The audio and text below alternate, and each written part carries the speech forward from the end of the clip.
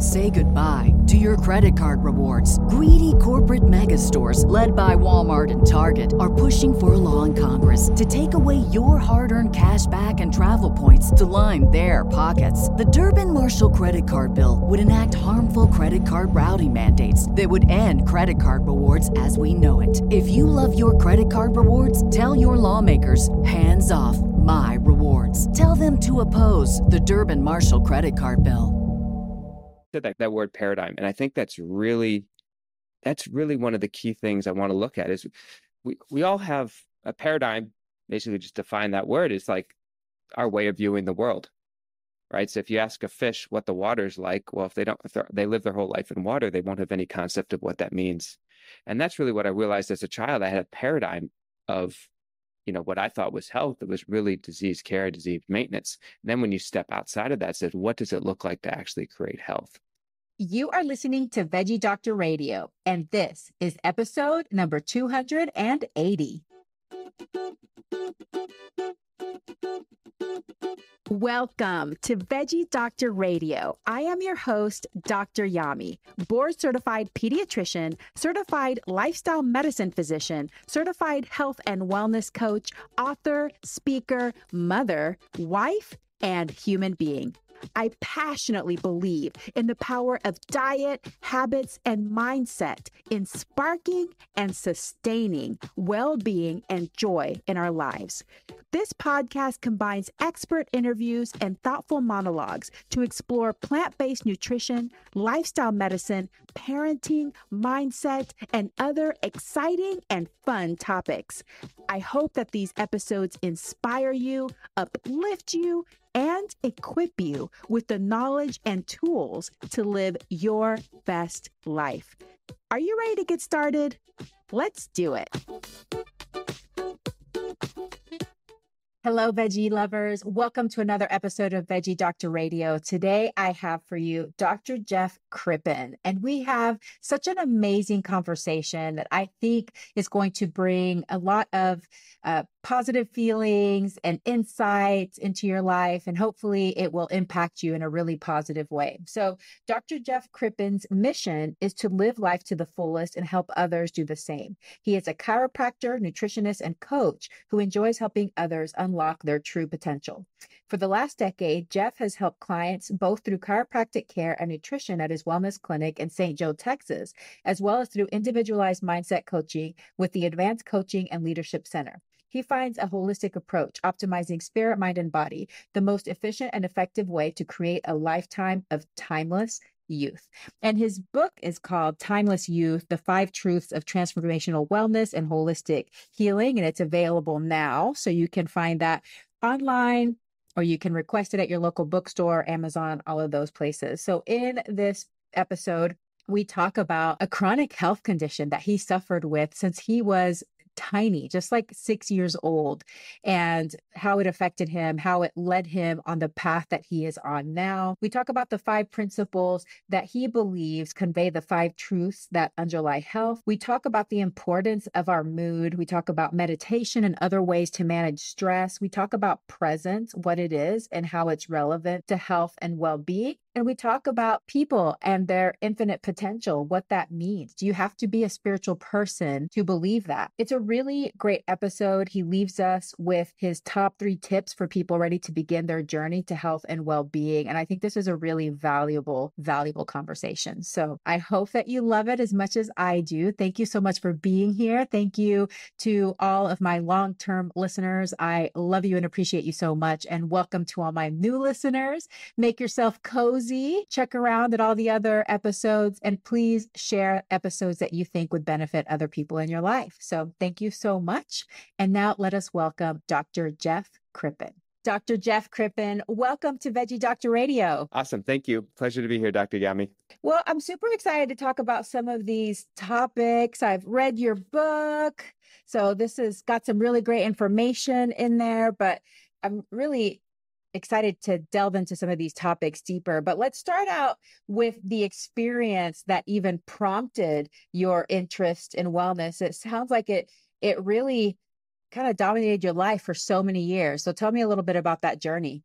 Yeah, it started, I guess it started when I was never really had, it started when I was a child. I never had much of an interest in health because as a kid, I guess, unless you're exceptional, why would you? Life's kind of working, you enjoying playing and going to school, and life's kind of good. And then, I started to get some headaches when I was about 6 years old, and they kind of got worse. And eventually we did what we knew to do, which was go to the pediatrician, and they started on some children's Tylenol, children's Motrin, just some pain relievers. And then as the headaches got worse, it eventually tried some different medications and some prescriptions. And then as it continued to progress over a couple of years, eventually, that was kind of a red flag symptom, kind of in your area of specialty, which is like headaches that don't respond to traditional pain relievers, especially in a child. You really want to rule out something worse, right? So that's what they did. They did a CT scan of my head and found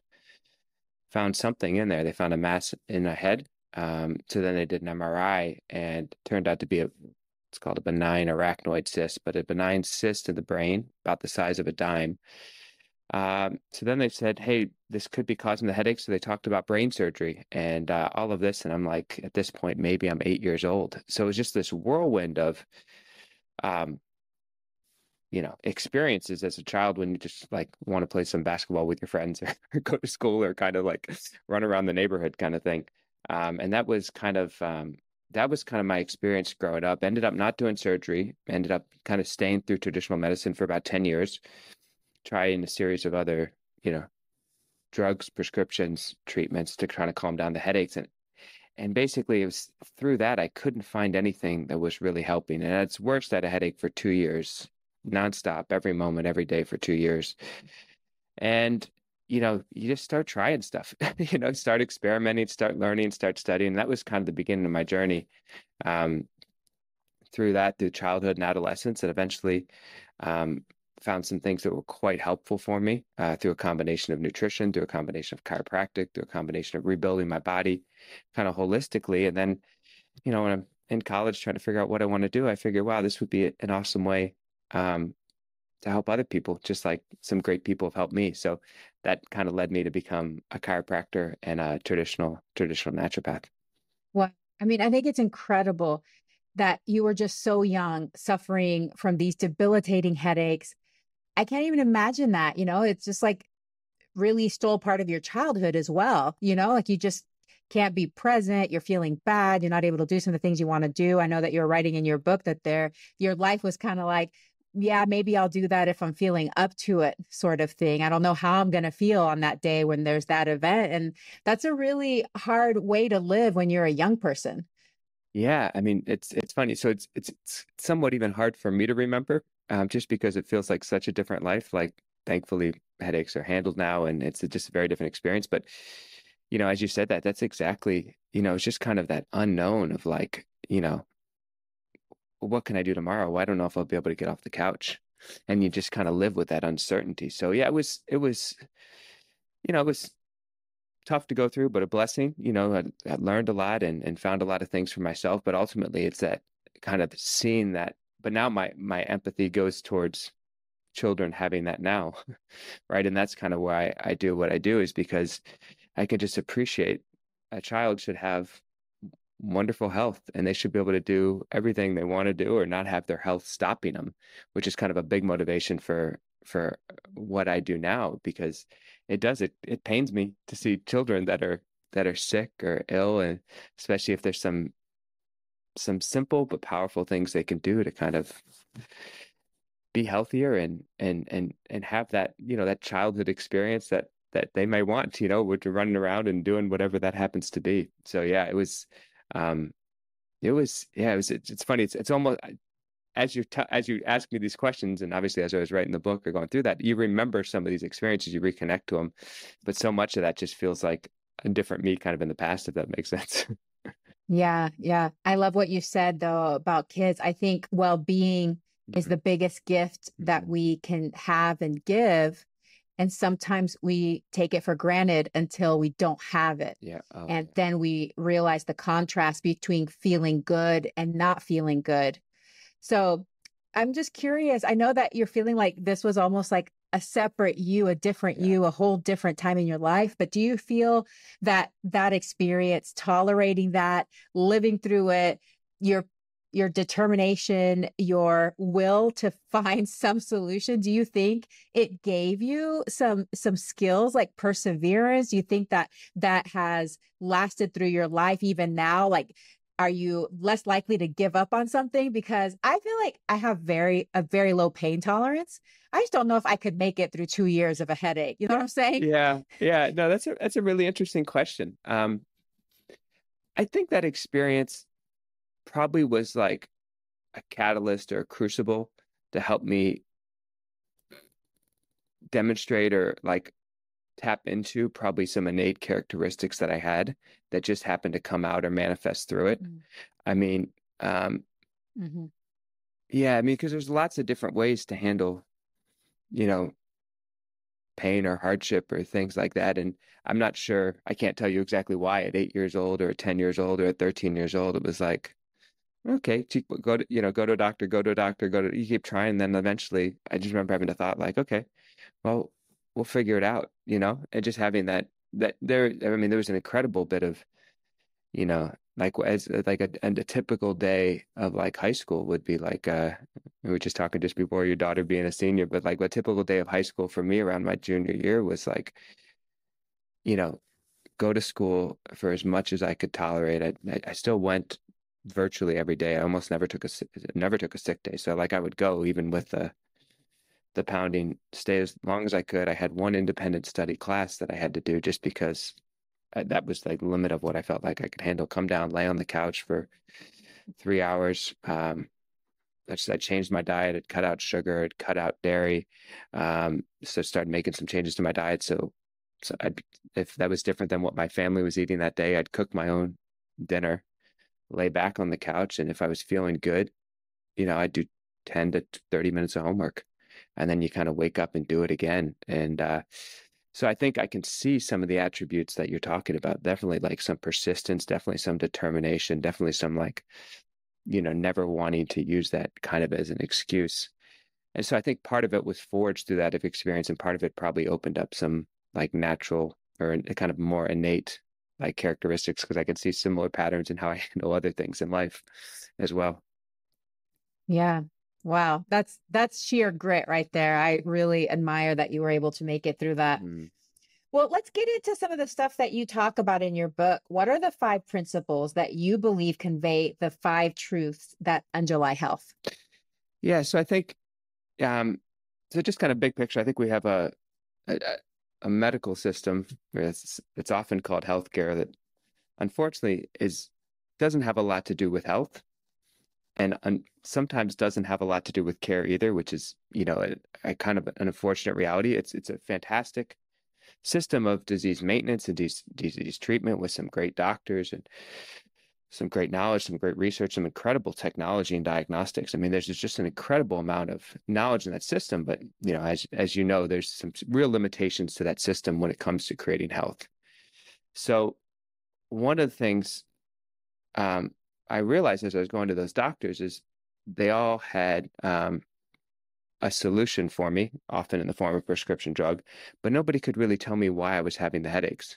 So that was a little frustrating to me that they had a solution, but never really understood the problem. And I said, I just wondered, I remember even as a kid wondering, like, I wonder if the reason the solution isn't working is because nobody can tell me why, right?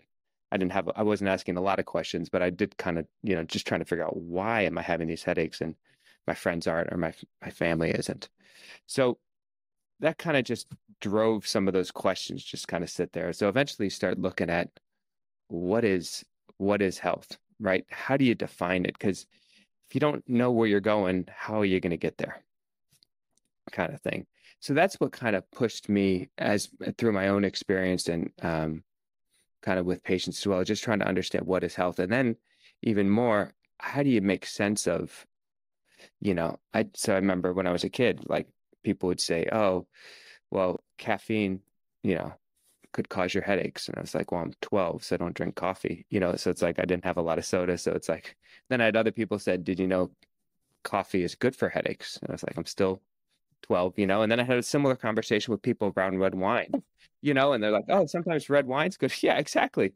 And then other people said red wine could cause you headaches. And I was still, maybe I was 14 at this point, but it was like, one, it was a little bit ridiculous, like talking about the benefits of red wine for headache, but also two, it's the same thing can be helpful for headaches that could be causing headache, right? So it's just like, there's so much confusion in the area. It's like, there's got to be some guiding principles. There's got to be some North Stars that just can help us make sense of what that is. So that's what I put there. And that's kind of what I kind of based my healing on and my practice on, are some of those 5 principles. So that you asked about. So the first one is, what I call the Yellowstone principle. It's the power of holism, right? It's, Aristotle said a while ago, the whole is greater than the sum of its parts. So if we look at, and I think that's a principle that works on a lot of levels. We know the healthiest people are involved in some kind of community and have great friends. We can look at the power of a spiritual community, or a great community of friends, girlfriends, guy friends, just friends to help us support through that is incredibly helpful and supportive. You can also look at that principle when it comes to food, right? I mean, the more refined, fractionated the foods are, the less healthy they are, right? We look at, one of the most refined processed foods that everyone say, yeah, that's probably not a great idea, would be refined sugar, right?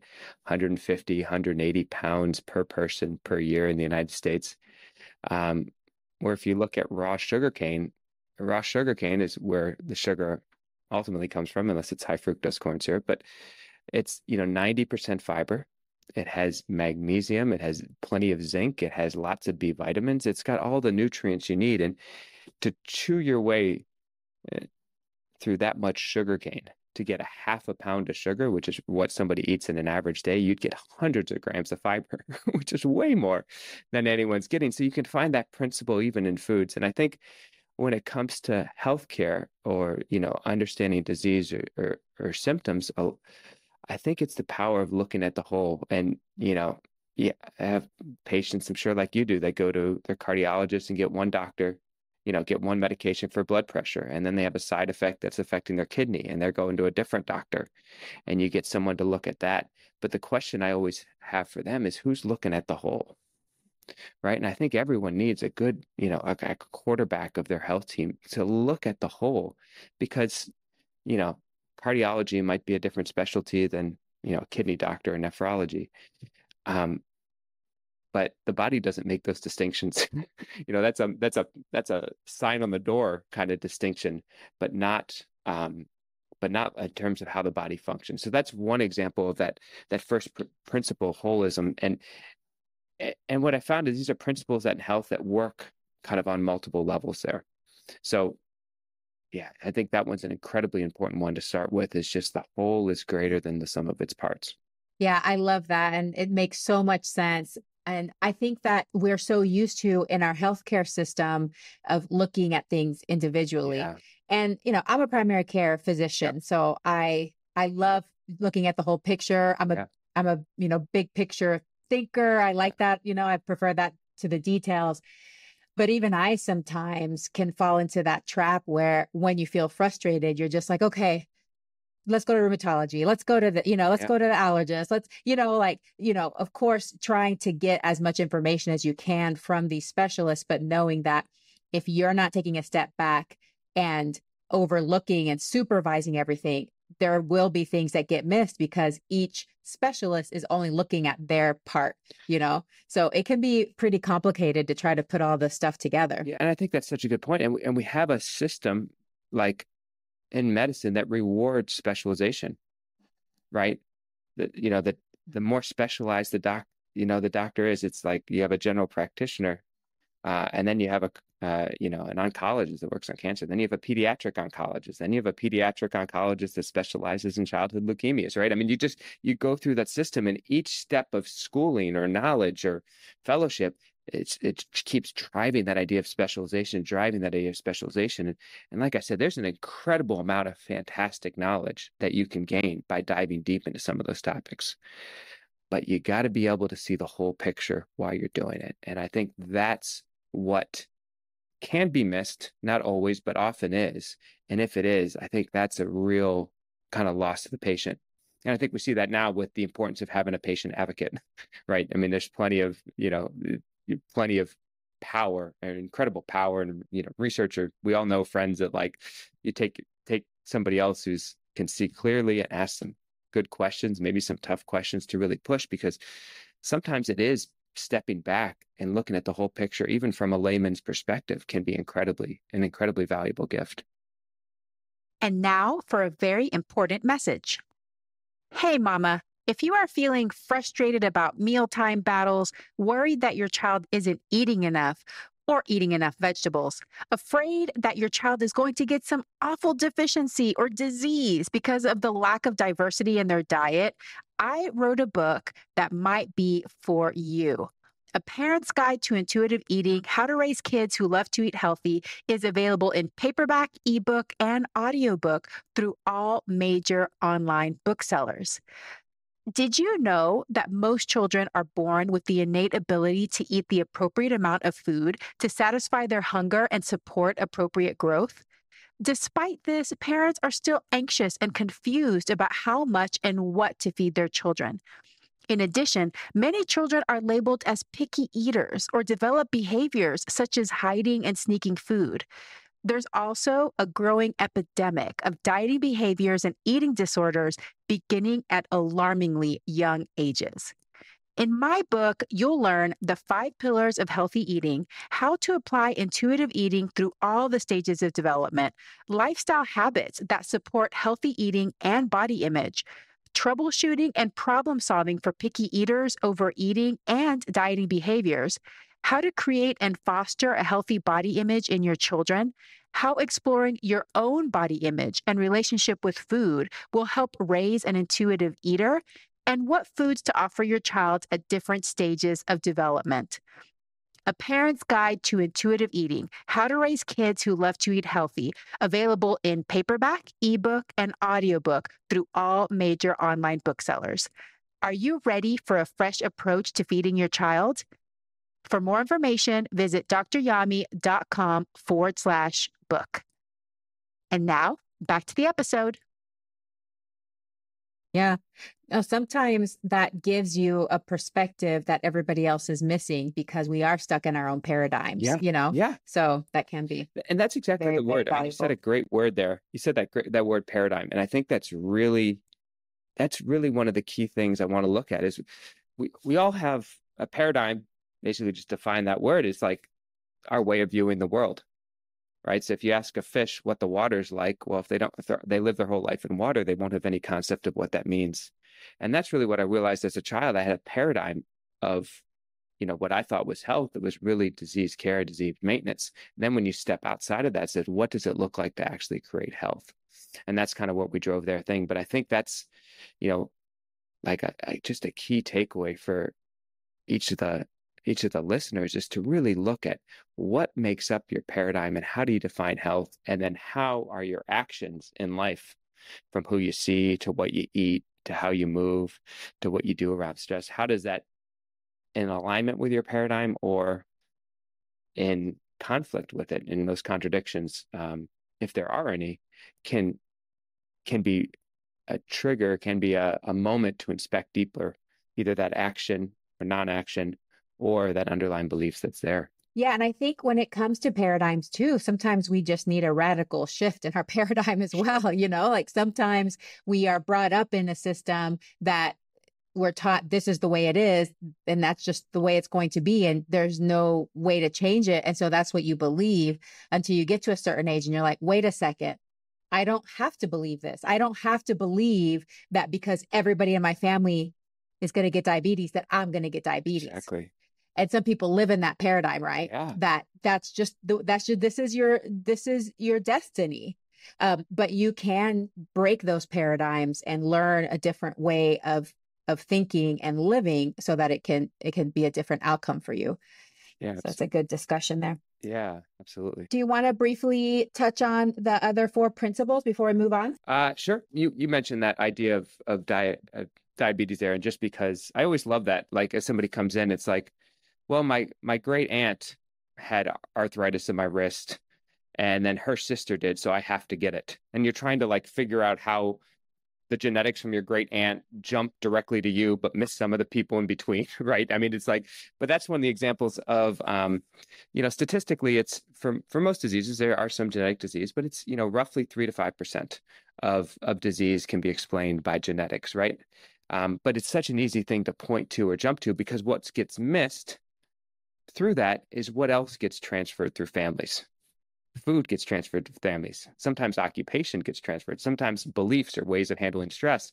Sometimes the way you exercise or way you don't exercise, right? All of those things get transferred through stress. So that's an example of, I go through that in the principle, I call the quantum principle, or the power of nothing, which I write no hyphen thing. But basically, it's the intangibles that are ignored a lot in health.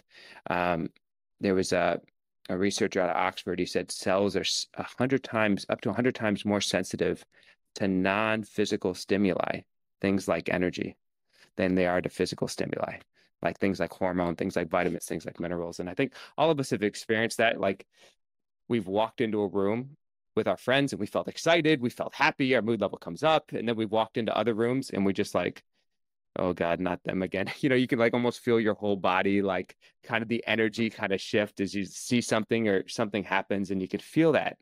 So what it's saying is those intangible things can be really powerful effects on our health. So one more is the Model A principle, which is basically the power of the individual. I'll give you one example of this, which is your listeners, one example of this, which is individual nutrient requirements can vary 100x person to person, which was really an amazing thing to me, because I would see this in my practice. It's like, how could somebody need, this amount of a nutrient and somebody else need such a drastic amount, whether that's in supplements or whether it's, in terms of, herbal anti-inflammatories, things like a turmeric or a ginger or something like some fish oil. You can see wide variations. Some people just get what they need quite easily, and other people just have really higher needs for it. It's something that I never fully understood.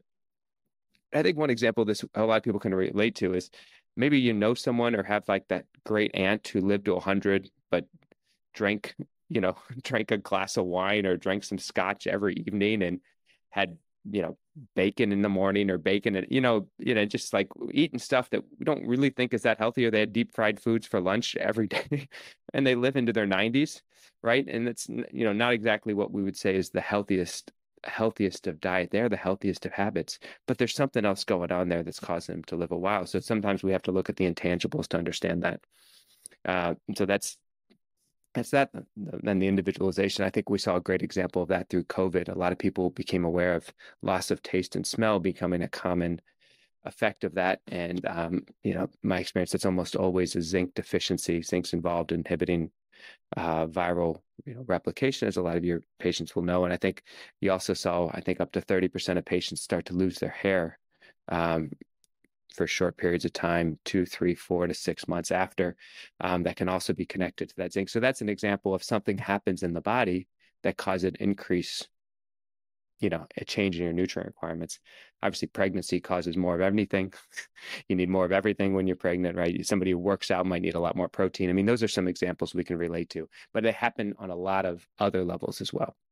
And then we start getting in the power of what I call the Olympic principle, which is basically has to do with stress, but stress isn't always a bad thing. So a lot of times stress can be a negative. There was a great study that looked at about 30,000 people, and they found the people with the highest levels of stress had the highest rates of death, right, over 7 years or so. And it kind of made sense, right? We all know that stress is, can have negative effects on our health.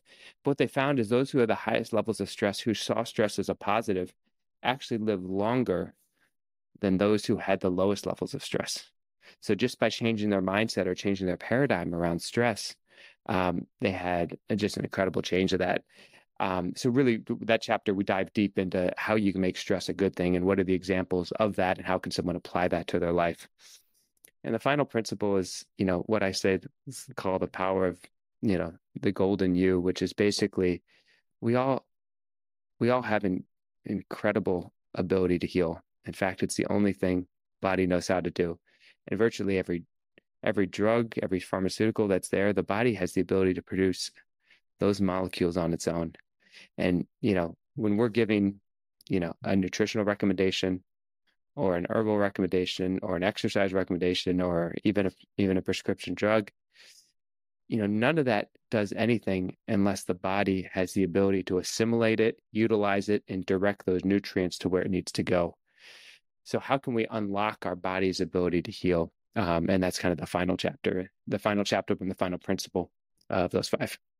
I love that. Yeah. Yeah. So I'm a DO, and I know that our professions have a common root. Yes. And that's one of the reasons I decided to go to osteopathic medical school, because that philosophy it just called to me that the body has the inherent capacity to heal itself. And I feel like, I started there so passionate as a medical student. Then you get into the medical profession and you're just like, we don't talk about this at all. Like, of course, we talked about it in medical school. And, I learned also osteopathic manipulative medicine, all that kind of stuff too. But then you just get into real life medicine, the traditional way, and you forget.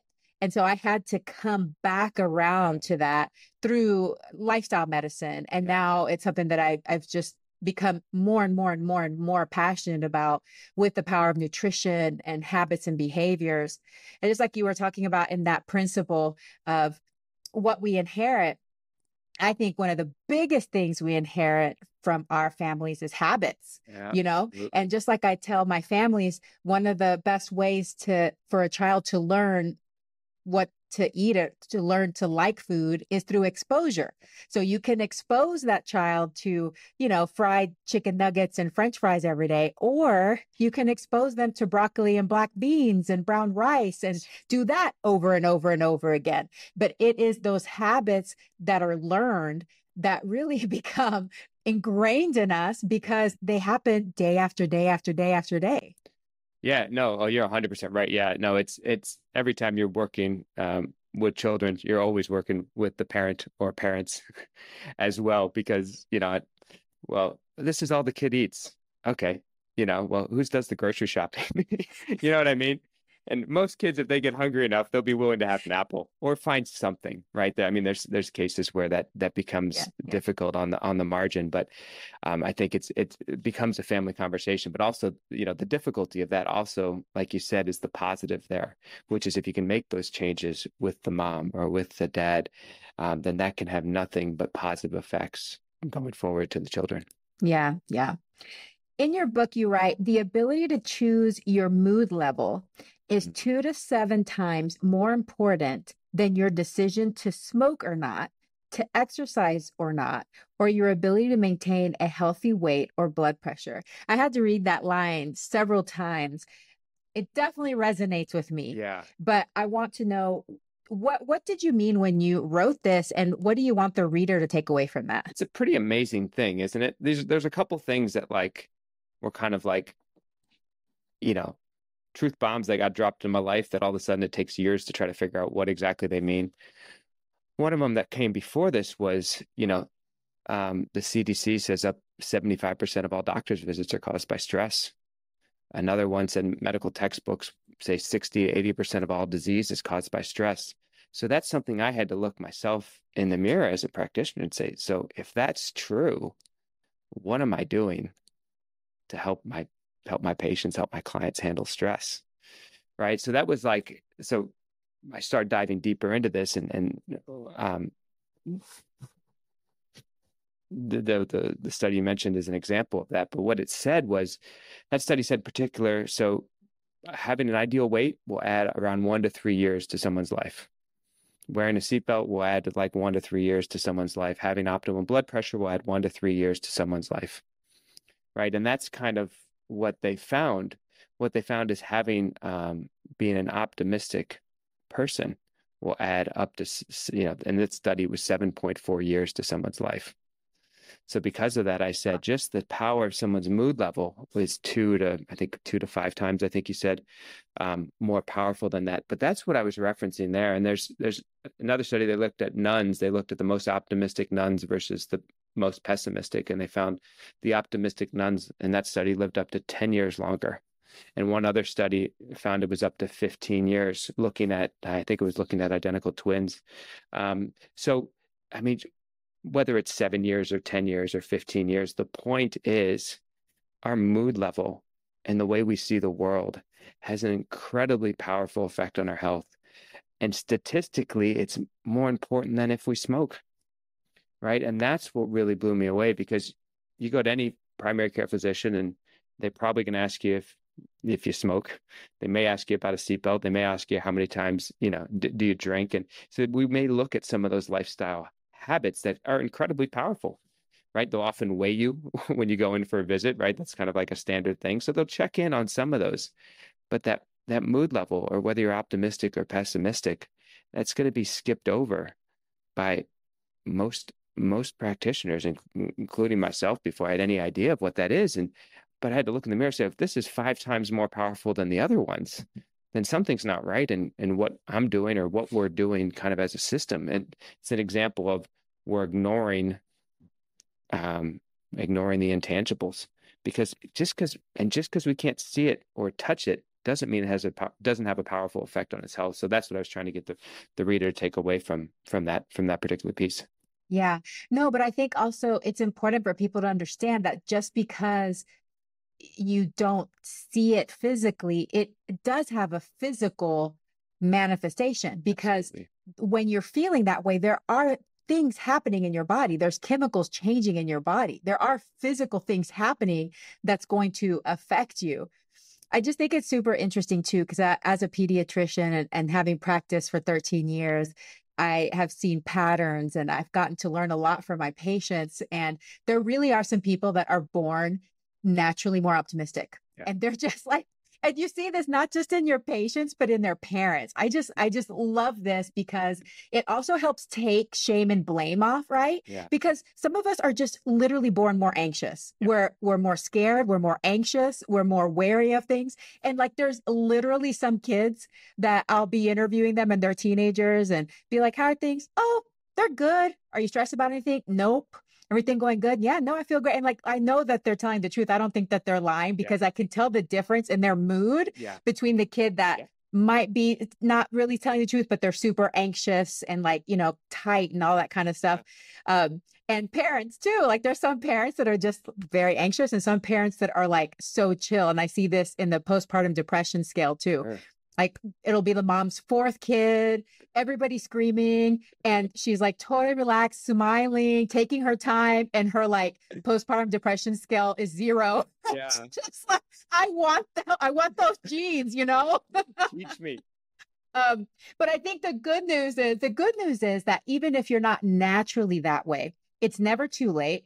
Yeah. There was a time when we thought that personality and those things were unchangeable, but now we know better. Mm-hmm. And we know that we can develop skills, we can practice, and we can learn to bring ourselves back to that optimism and that positive thinking. And it's not about denying that hard things happen. It's not about denying that we can have hard feelings, but it's about how can we learn how to manage our thoughts so that it helps us get to those more positive feelings that are going to be better for our health long term. Say goodbye to your credit card rewards. Greedy corporate mega stores, led by Walmart and Target, are pushing for a law in Congress to take away your hard-earned cash back and travel points to line their pockets. The Durbin-Marshall credit card bill would enact harmful credit card routing mandates that would end credit card rewards as we know it. If you love your credit card rewards, tell your lawmakers, hands off my rewards. Tell them to oppose the Durbin-Marshall credit card bill. Yeah, I think, that's incredibly well said. And just to even build on that one more step, one of the simplest ways to do that is just to acknowledge the negative feeling when it's there.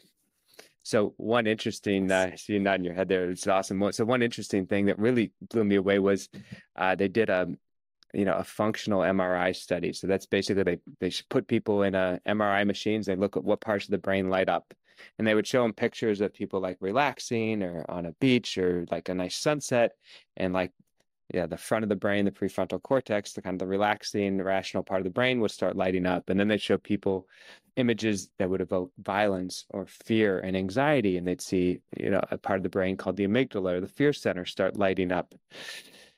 So, those kind of made sense to researchers. But then when they showed them the threatening pictures, the ones with violence, and they asked the patient to name the mood level they were feeling, they would see a shift, and the amygdala would kind of calm down and the rational part of the brain would light up again. And I think that's the power of, naming your mood level. So, the ability to, kids, you can't describe the mood level you're in while you're stuck inside it. It's like, go lock yourself in a closet and then try to describe the outside of a building, right? It's hard to do. But if you step outside the building and walk around, you could do a pretty good job describing it. And as soon as you do that, by definition, you're not trapped within it anymore. So one thing we can do, the listeners can do, is just, a simple check-in every once in a while. Just describe your mood level. I'm feeling angry. I'm feeling pissed off. I'm feeling really happy. I'm feeling grateful. I'm feeling joyful. And like you said, Dr. Yami, it's not about always being happy or everything's always being great, because hard things happen and life happens, and there's things that irritate us, and there's things that cause sadness, and there's things that cause hurt and cause pain, and that's before 10 a.m. most days, or whatever it is. But it's like the ability to experience that when it comes up and just be honest with it allows it to kind of release and move through. Right? We've heard, like, you don't stuff the emotion, you allow yourself to experience it. So simply naming the emotion can help bring some awareness to it and can be a powerful way just to experience what's there and then kind of free your attention from it and put it towards where you want, or in the mood level you want to be going forward. Yeah, that is so powerful. I have the perfect example yesterday. As we were leaving my son's award ceremony from school, I got an email that was a little bit of a difficult email from a patient dad. And as I was replying in a legitimate, calm manner, after I sent the email, I had this flare of anger and resentment, which happens when you're a business owner in a medical private. It happens, okay, y'all? Just, we're not always happy and perfect. Real talk. And I was in the car. I wasn't driving. My husband was driving. And I just said, I am feeling the most intense flash of anger right now. And I had to say a few words and just let it move through me. And it's like this intense feeling. And I just had to feel it. Lasted for like 2-3 minutes. And then I was just like, okay, now my rational brain can take over and be like, you know what? You have to give this person the benefit of the doubt. It's probably a misunderstanding. They're probably feeling this. Let's have some empathy. Yeah. And I was able to diffuse it and it went away. But if you restrain it or judge it even, that's usually where I am. Like, judge my feelings of that's the wrong way to feel, or you should never feel that way. It gets repressed and it gets stuck. And then the next time it comes up, it's even stronger and stronger and stronger until you explode. And so, I think it's really important to process those emotions and not judge them for what they are. And then we're reading to our kids at night, and there's like a little part of us that still has attention on that email that came through 6 hours ago or 6 days ago or 6 years ago, whether knowingly or unknowingly. And then we end up being less present with whatever we're doing at the time, with our kids, with our work, with our clients. And it kind of can snowball that way, for sure. Yeah. I think this is a perfect time to talk about meditation. So how can meditation be helpful in managing stress? Yeah. So I think there's, incredibly powerful. So there's all kinds of incredibly powerful tools to help manage stress. But the meditation one you just asked about fits perfectly with what we were just talking about, which is just bringing awareness to it, right? Just sitting, being present, noticing your thoughts, noticing the moods or emotions that come up, and just doing your best to recognize them, not judge them. I'm not a master in meditation, but I've done it on and off for years. And it's like, but just the ability to just be present and notice what comes up in kind of a non-judgmental way. I think I heard a quote once that awareness alone is transformative. And I really think that's a powerful idea. And I think that kind of applies to this question about meditation right there. but just having awareness of the mood or the emotions or what we're sitting in can just be incredibly, incredibly transformative. And it can start with a minute or two of deep breathing, right? When we can talk about what happens in the body, we can talk about the changes in the calming down the sympathetic or the stress nervous system. We can talk about, increased activation of the parasympathetic or the relaxing nervous system and getting more blood flow to the brain and blood flow to the gut and blood flow to the digestive organs, right? And all the energetic shifts that happen. Because I think you said something, I liked what you said earlier, which was like, just because that mood level, it has very physical effects on the body, right? Because stress has very physical effects. So this isn't to say like, this is like this airy-fairy conversation of this mood level is like the most important thing to health. This isn't to say the physical doesn't matter, because it absolutely does. And it'll absolutely manifest, just like you said, it'll show up in cortisol levels. It'll show up in stress hormones in the body. It'll show up in heart rate. It'll show up in breathing patterns. It'll show up in what part of the brain is firing or not firing. But what it does is say, is the cause point in the body, or is the cause point outside the body, within us, within our mood levels, within that? And I think that's what the meditation, the benefit of it is working on that cause point of where the energy sits and then how it impacts the body. There's a quote Einstein gave once. He said, he was talking about quantum physics, but he said the field is the sole governing agent of the particle. And basically he was saying, if you want to understand how an atom moves, you have to understand the energetic field that surrounds it. And I think that's very applicable to the body and very applicable to what we're talking about in meditation and mood level, because if we want to understand the behavior of the body, we can't just look at the cells or just look at the tissues, but we can get a lot better understanding of it by looking at the energetic field that surrounds the body. And that's the mood level, that's the meditation, that's our level of presence. And the intangible factors like that have very real tangible effects. Wow, that's so powerful. That's really incredible to think about it. And it makes sense. Like, how can cells thrive in a toxic environment? And when our mood is continuously, perpetually negative, it's like a toxic stew, And, when we allow things to come through and pass through, we can do that in a healthful way that doesn't harm us. But when we're stuck there and we're almost like, I guess ruminating, we're just like, we're trapped inside that negative cycle. Your cells can't be at their optimum vibration. Wow, that makes total sense to me. I just love how you brought that up. I never thought about it quite that way. That's great. Awesome. Well, maybe briefly cover a few of the other methods. I like to bring up meditation just because it's one of my favorites, but there's lots of other ways that people can use if they're not into meditation or they've tried meditation and it's not for them. What are some other things that they can do? Yeah, I'll tell you, this is another real simple one, but real powerful, is just, just some kind of gratitude process daily, whether that's a discussion with a partner, or you're asking your children, tell me one thing you're happy about or grateful for right now. Like, you can, with that question, you can direct their attention.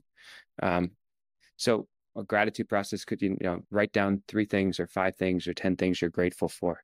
It's just as a powerful ability just to shift kind of where our attention's at. So that can be super powerful. There's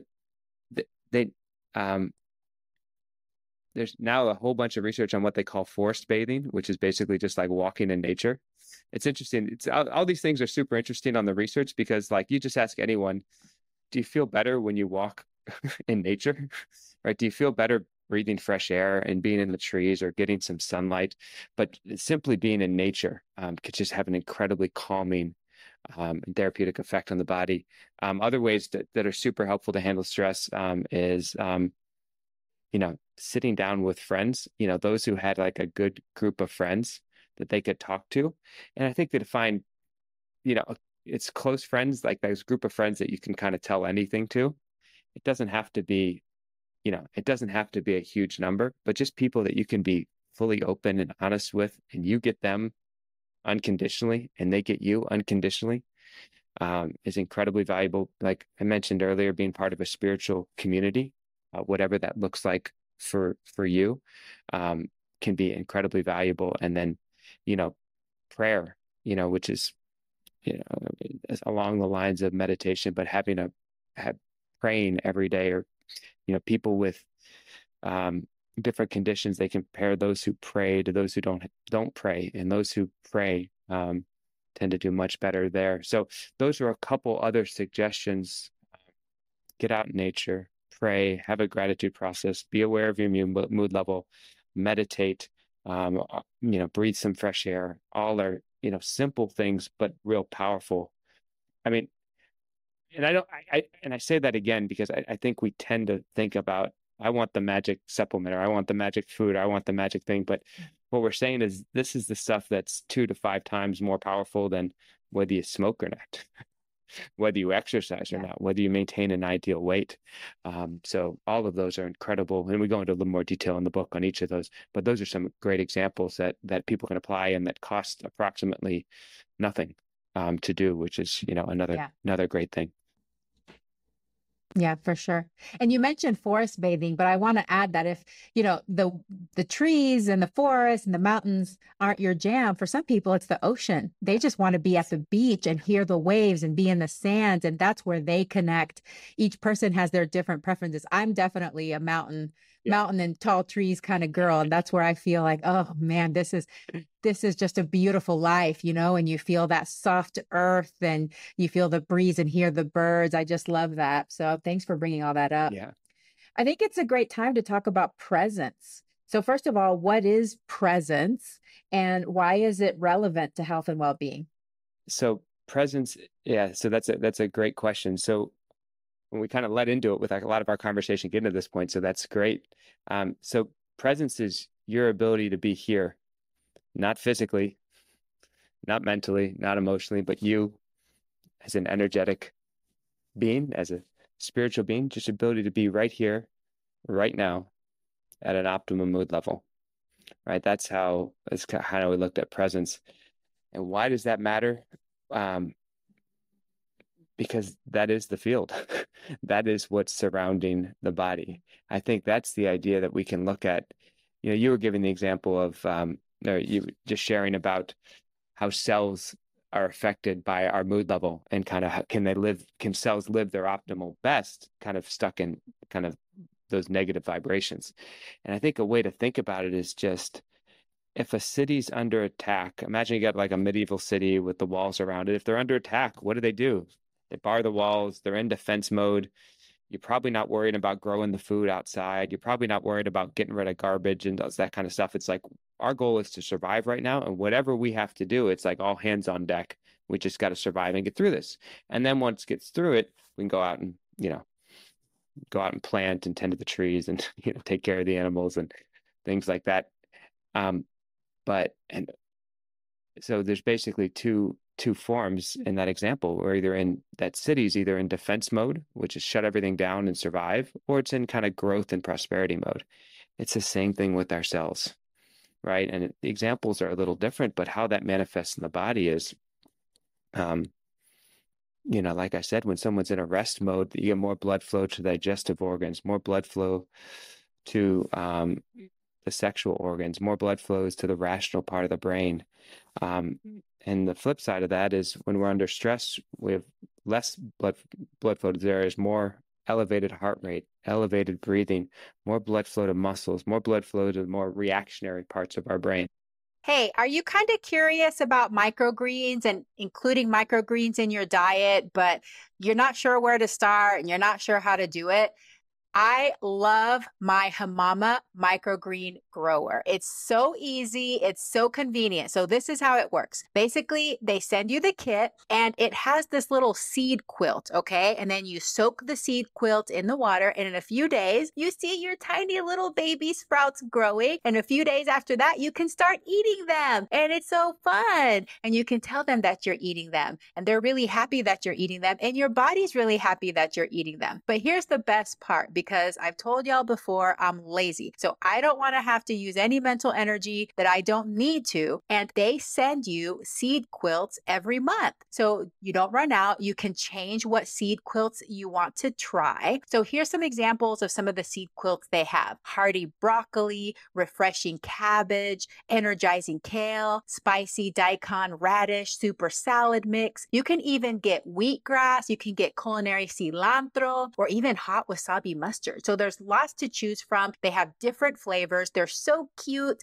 and they're health promoting. So you can get a good dose of antioxidants and it's really beautiful. I also use them for garnish when I'm making soups and salads in different bowls. You can impress your guests, but like I said, it's going to be low energy cost on your part, and it's actually not that expensive either. The other thing that I use from Hamama is a green onion growing kit, which is really cool because it can decrease your food waste. So you buy the green onions and then the little part that has the root, the white part at the bottom, you stick it in these little holes and then you just put the water in there and it grows, and then you can keep eating the same green onions. You just go with your little scissors and you chop it off and you put it into your food. So if you want to give it a try, you've been curious about microgreens and different ways that you can grow your own food, check out Hamama. You can find it in my show notes for a link to get 15% off, or you can go to dryami.com/shop so that you can find the link and get 15% off your first order.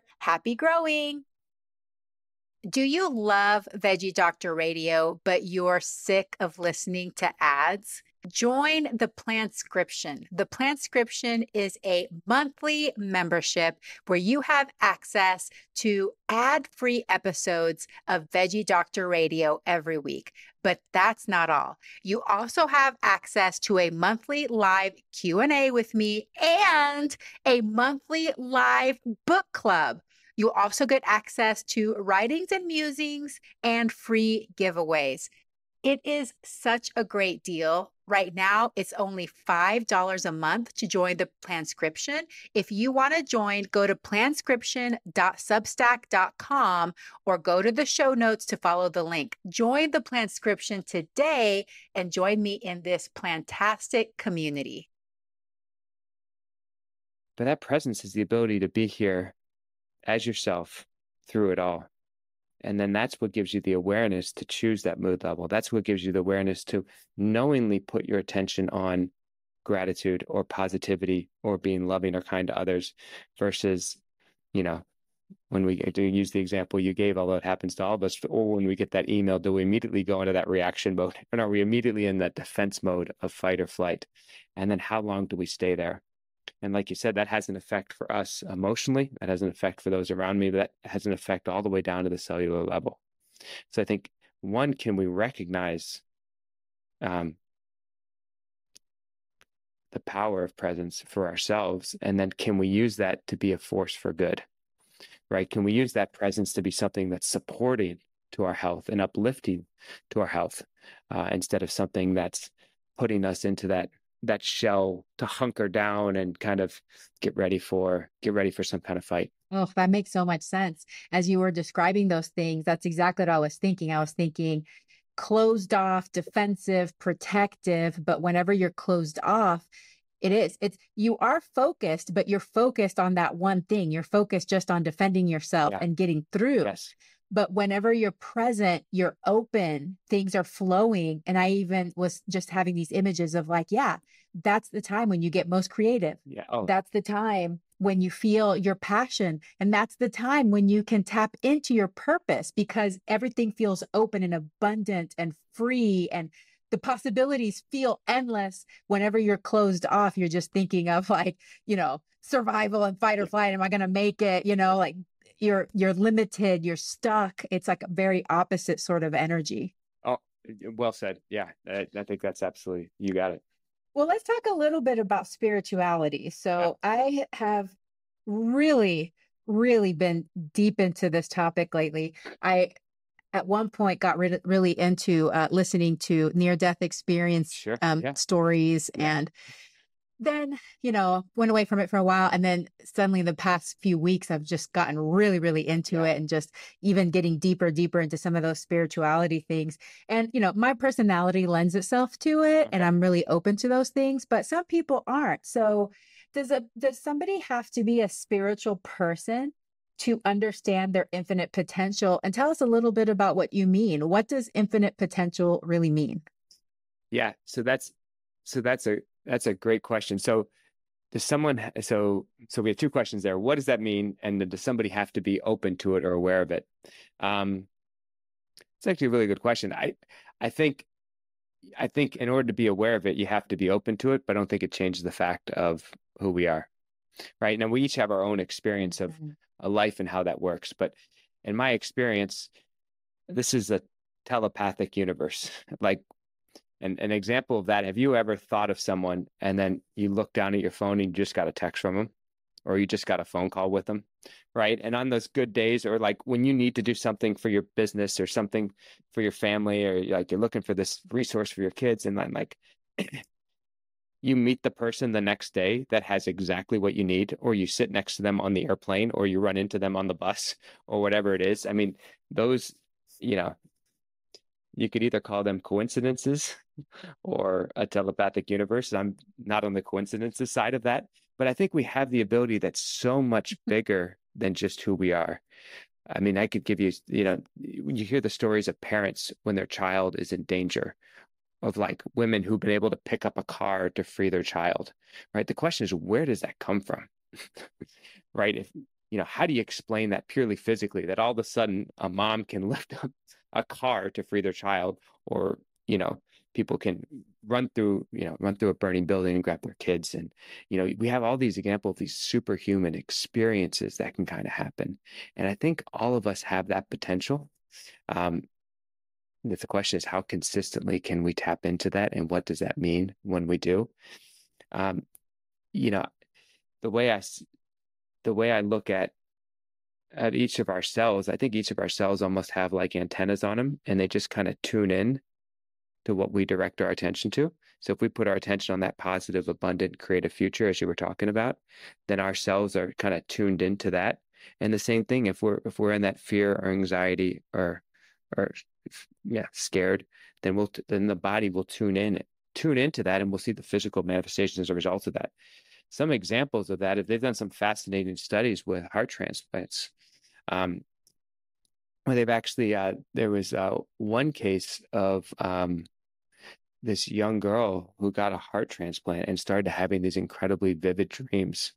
And the parents would try to console her, and then the dreams would keep coming back night after night after night. And so they tried to investigate it, but you can't know anything about where the heart comes from, right? It's kind of like just kind of a closed door. But eventually they brought in an FBI sketch artist, and they had the daughter describe what was happening. And they took that experience, and turned out where the girl got the heart from was from a young child who was murdered. And they actually used the vividness of that dream to to solve an unsolved murder that had sat there for about a year and a half unsolved. And you can go through some interesting stories of, and I was talking to a cardiologist who was basically, his role was, he was on the transplant team to make sure that that the cardiovascular system, the heart, was strong enough to go through with the transplant. And he was telling me the story of after surgery, the woman started getting some really specific pains in the middle of her back, exactly where it is, and she would complain about it for months. And eventually he got curious about it, and he looked back in the file, and he could know where the heart came from that she didn't. And it turned out the person who got the heart from, they were killed by a blow right to that same spot on that back that woman had been complaining about the pain since the surgery.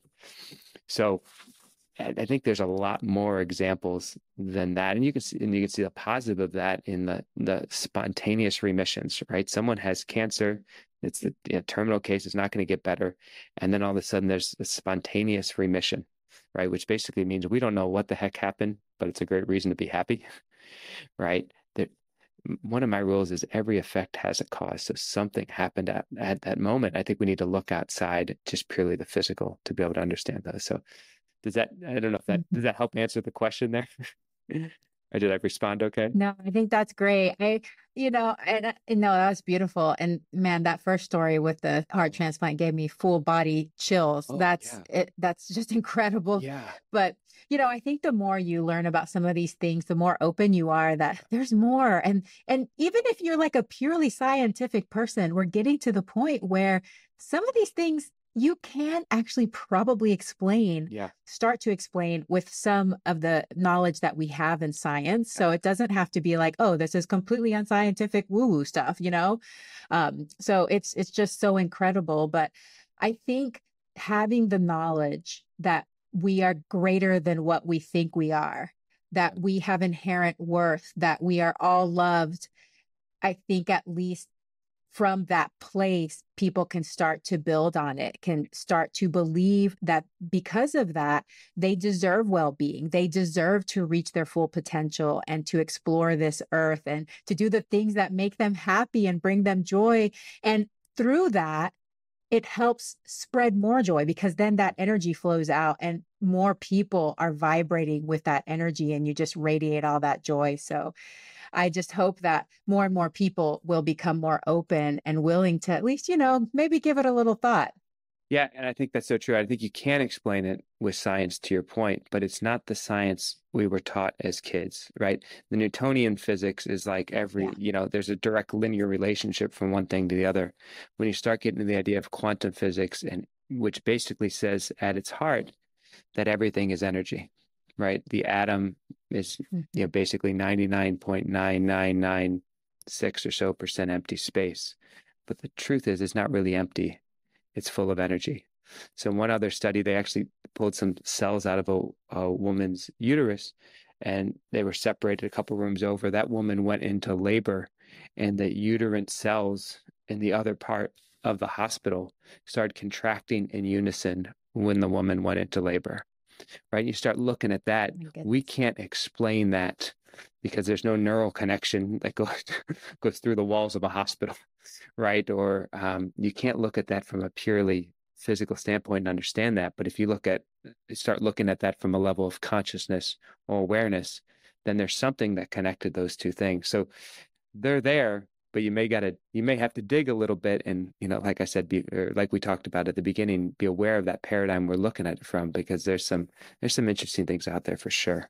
You wish more people knew. I wish more people would everything we talked about so far. So through this interview, I think you've done a great job asking some of those questions to bring it out.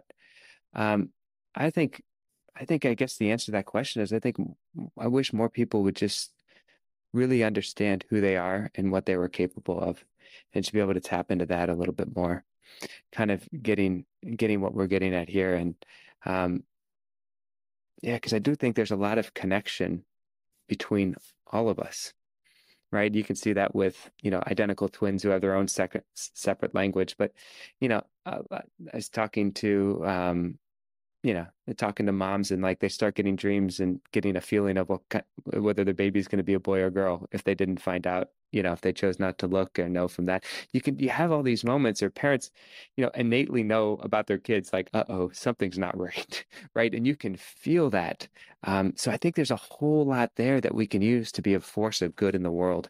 So I think that's how I'd answer that question, is more if we understood who we are and some of our, let's call them special abilities that seem a little bit extraordinary, but that could be really, really powerful and help explain some things that we feel on a daily basis, but maybe not put a vocabulary to them or a name to them. That's so beautiful. Well, do you have a morning routine? And if so, can you share it with us? Yeah, I'd be happy to. So mostly depends on the day, but one of the things I'll do is I'll wake up. I'll run that question that we talked about, describe your mood level. That's something that I'll do most days, and just kind of work through that. Be aware if there's multiple mood levels there, work through till I get to a mood level that I want to be in and that I think other people around me would want to be in and my patients would want me to be in. So I work through that. I do a gratitude process. There's about 5 questions I do in the morning. It starts with setting a goal for the day. What am I what am I freely willing to give others today? What do I value, or what am I grateful for? And what do I value that another does for me? And then, what am I happy about right now is kind of the questions that show up in the morning. Then from there, I've been doing a lot of intermittent fasting, not every day. Sometimes I'll do a little more protein-rich breakfast. Other days it'll be more of an intermittent fasting. And I do like working out in the morning. So usually if it's a weekend, I'll try to go for a run, maybe 5 to 9 miles, something like that. On the weekdays, it's usually something quicker, maybe either 30 minutes of some kind of strength workout, or maybe 30 minutes of yoga, or maybe even on the restorative side if it's more of a recovery day for me, or just a relaxing day, or I'm just feeling tired. And then, on the fasting days, probably usually break my fast maybe with almond milk, homemade matcha latte with a little bit of stevia or honey, some good matcha, and some almond milk. Usually iced, but occasionally hot. Or sometimes I'll do a golden milk or some kind of variation of that. But that's kind of a morning. Most of that all happens within 10, 15 minutes of getting up, and then about 30 minutes for working out. And that's kind of my routine in the morning. That's beautiful. It sounds wonderful. I love those gratitude questions too. They're very, they just really get you grounded and focused and put you in that good mood for your day. Yeah. Well, Dr. Crippen, this has been fantastic. I'm so glad that I've met you, and I'm so grateful for all the work that you're doing. Can you please tell us where listeners can connect with you and what products and services you offer? Yeah, awesome. Well, equally, I love meeting people who are doing good in the world and have just great intentions to educate and help others. So I really feel that from you, Dr. Yami. So thank you for the gift of meeting you and being on the podcast today. And probably if people want to connect or learn more, continue the conversation, probably the easiest way to find me is Instagram, and Jeff Crippen, JeffCrippen is where you can find me there. And then to dive deeper into some of really a lot of what we talked about today, and just kind of take it to that next level, I wrote a book you referenced earlier called Timeless Youth, which is the 5 truths of transformational wellness and holistic healing. And you can find that on Amazon. You can find it most bookstores. If you want to support your local bookstore, you can call them, and if they don't have it, any bookstore can get it or order it if they don't have it on the shelf. So you can get it anywhere you like. It's available in ebook as well. So I think those are probably 2 things to connect, either on Instagram, we'll put some more tips, or through the book if you want to deep dive into more of these conversations and you found this useful. Or someone in your life that you want to send it to and educate them. Say, hey, read this and talk to me. And it's I like it because it doesn't feel intimidating. It's not like this gigantic book that you're like, oh my God, how am I going to get through that? But you have lots of stories, and then you tell your story throughout it, which I love too, because I love to connect to stories and other people's experiences. Yeah, thank you. And that was intentional. I wanted to write a book that somebody could pick up and it'd be very easy to read. And I think one of the best ways to learn for all of us is through stories. So I wanted to be a book that's not medical. It's not intimidating. It's just something that could be an easy read, but pack a punch there. Yes, love it. Okay, final question. Leave us with your top 3 tips for people that are ready to begin their journey to health and well-being. So I'll echo what we've talked about already. I'd say ask yourself that question 2 to 3 times a day of describe your mood level, and just really be willing to just be honest with yourself. If it's positive, then there's probably some wins to celebrate there, and you can be happy about that. And if there's some negative things that moved in, then just be honest with that as well. And just know, just naming the mood is changing the physiology of your body. So that would be the one. The second thing, I think starting the day off the gratitude process is incredibly important. Like, it's a real ability to knowingly choose the mood level we want to be in and put that into an environment. Most of us are effect of the environment. We walk in and we take on the moods that are around us. But to be able to do that and be kind of a force for good in the world, I think is incredibly, incredibly valuable. So that would be 2. And then I'd say 3, just kind of the simplest thing that helps almost anything, no matter what someone's got going on, is cut out the refined sugars of the diet. Just get rid of all of them. And I think that can be And then, what are we going to replace it with? Well, fruits and vegetables are a great place to start. And I like twice as many vegetables as fruit. So that gives you a real solid start of taking something out, but also putting something back in. So it's not pure deprivation. That's fantastic. Dr. Crippen, thank you so much for your time. Thank you so much for your passion, your love, the compassion that you're putting out into the world. I really appreciate you and all the work that you're doing. And I hope that you have a very plantastic day. Awesome. Thank you so much. Pleasure. Hey, veggie lover. I hope that you loved today's episode. Will you take a second and do me a huge favor? Please subscribe to my podcast so that you never miss an episode. You're the reason I'm here, and I want to share it all with you. Thank you for listening, and have a plantastic day.